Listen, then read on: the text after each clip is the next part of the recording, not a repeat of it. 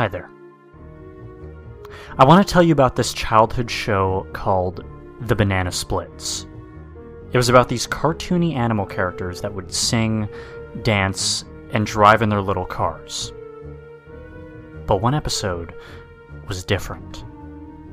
Very different. June 21st, 2013. I was watching an episode of South Park when a package slipped through my mail slot.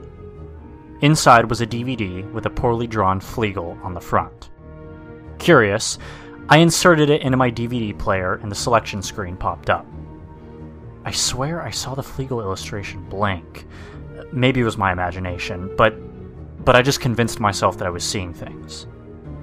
The DVD had one episode, and it was called The Murders. Hesitating, I clicked the episode, and it started. The episode opened with the Banana Splits singing and dancing.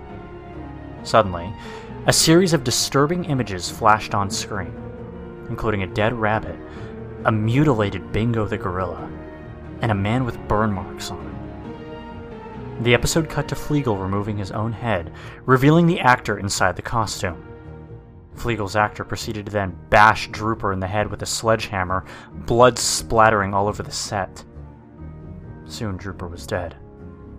He then killed both Bingo and Snorky with an axe, before getting into one of the cars used in each episode. The scene cut to a grassy meadow with children flying their kites. All of a sudden, the man drove past them and cried out that he just killed the Banana Splits. What the fuck? I said to myself. The man's appearance began to change. His skin turned pale, his eyes turned red, and his teeth grew sharper. His voice changed to a deep one. The screen cut to static for 5 seconds, and just cut to a woman crying suddenly. The Fleagle man came over and said, "Now the show can go on forever," before slicing her with a hatchet. Before it ended, it showed text in white lettering that said, "You're a part of the show."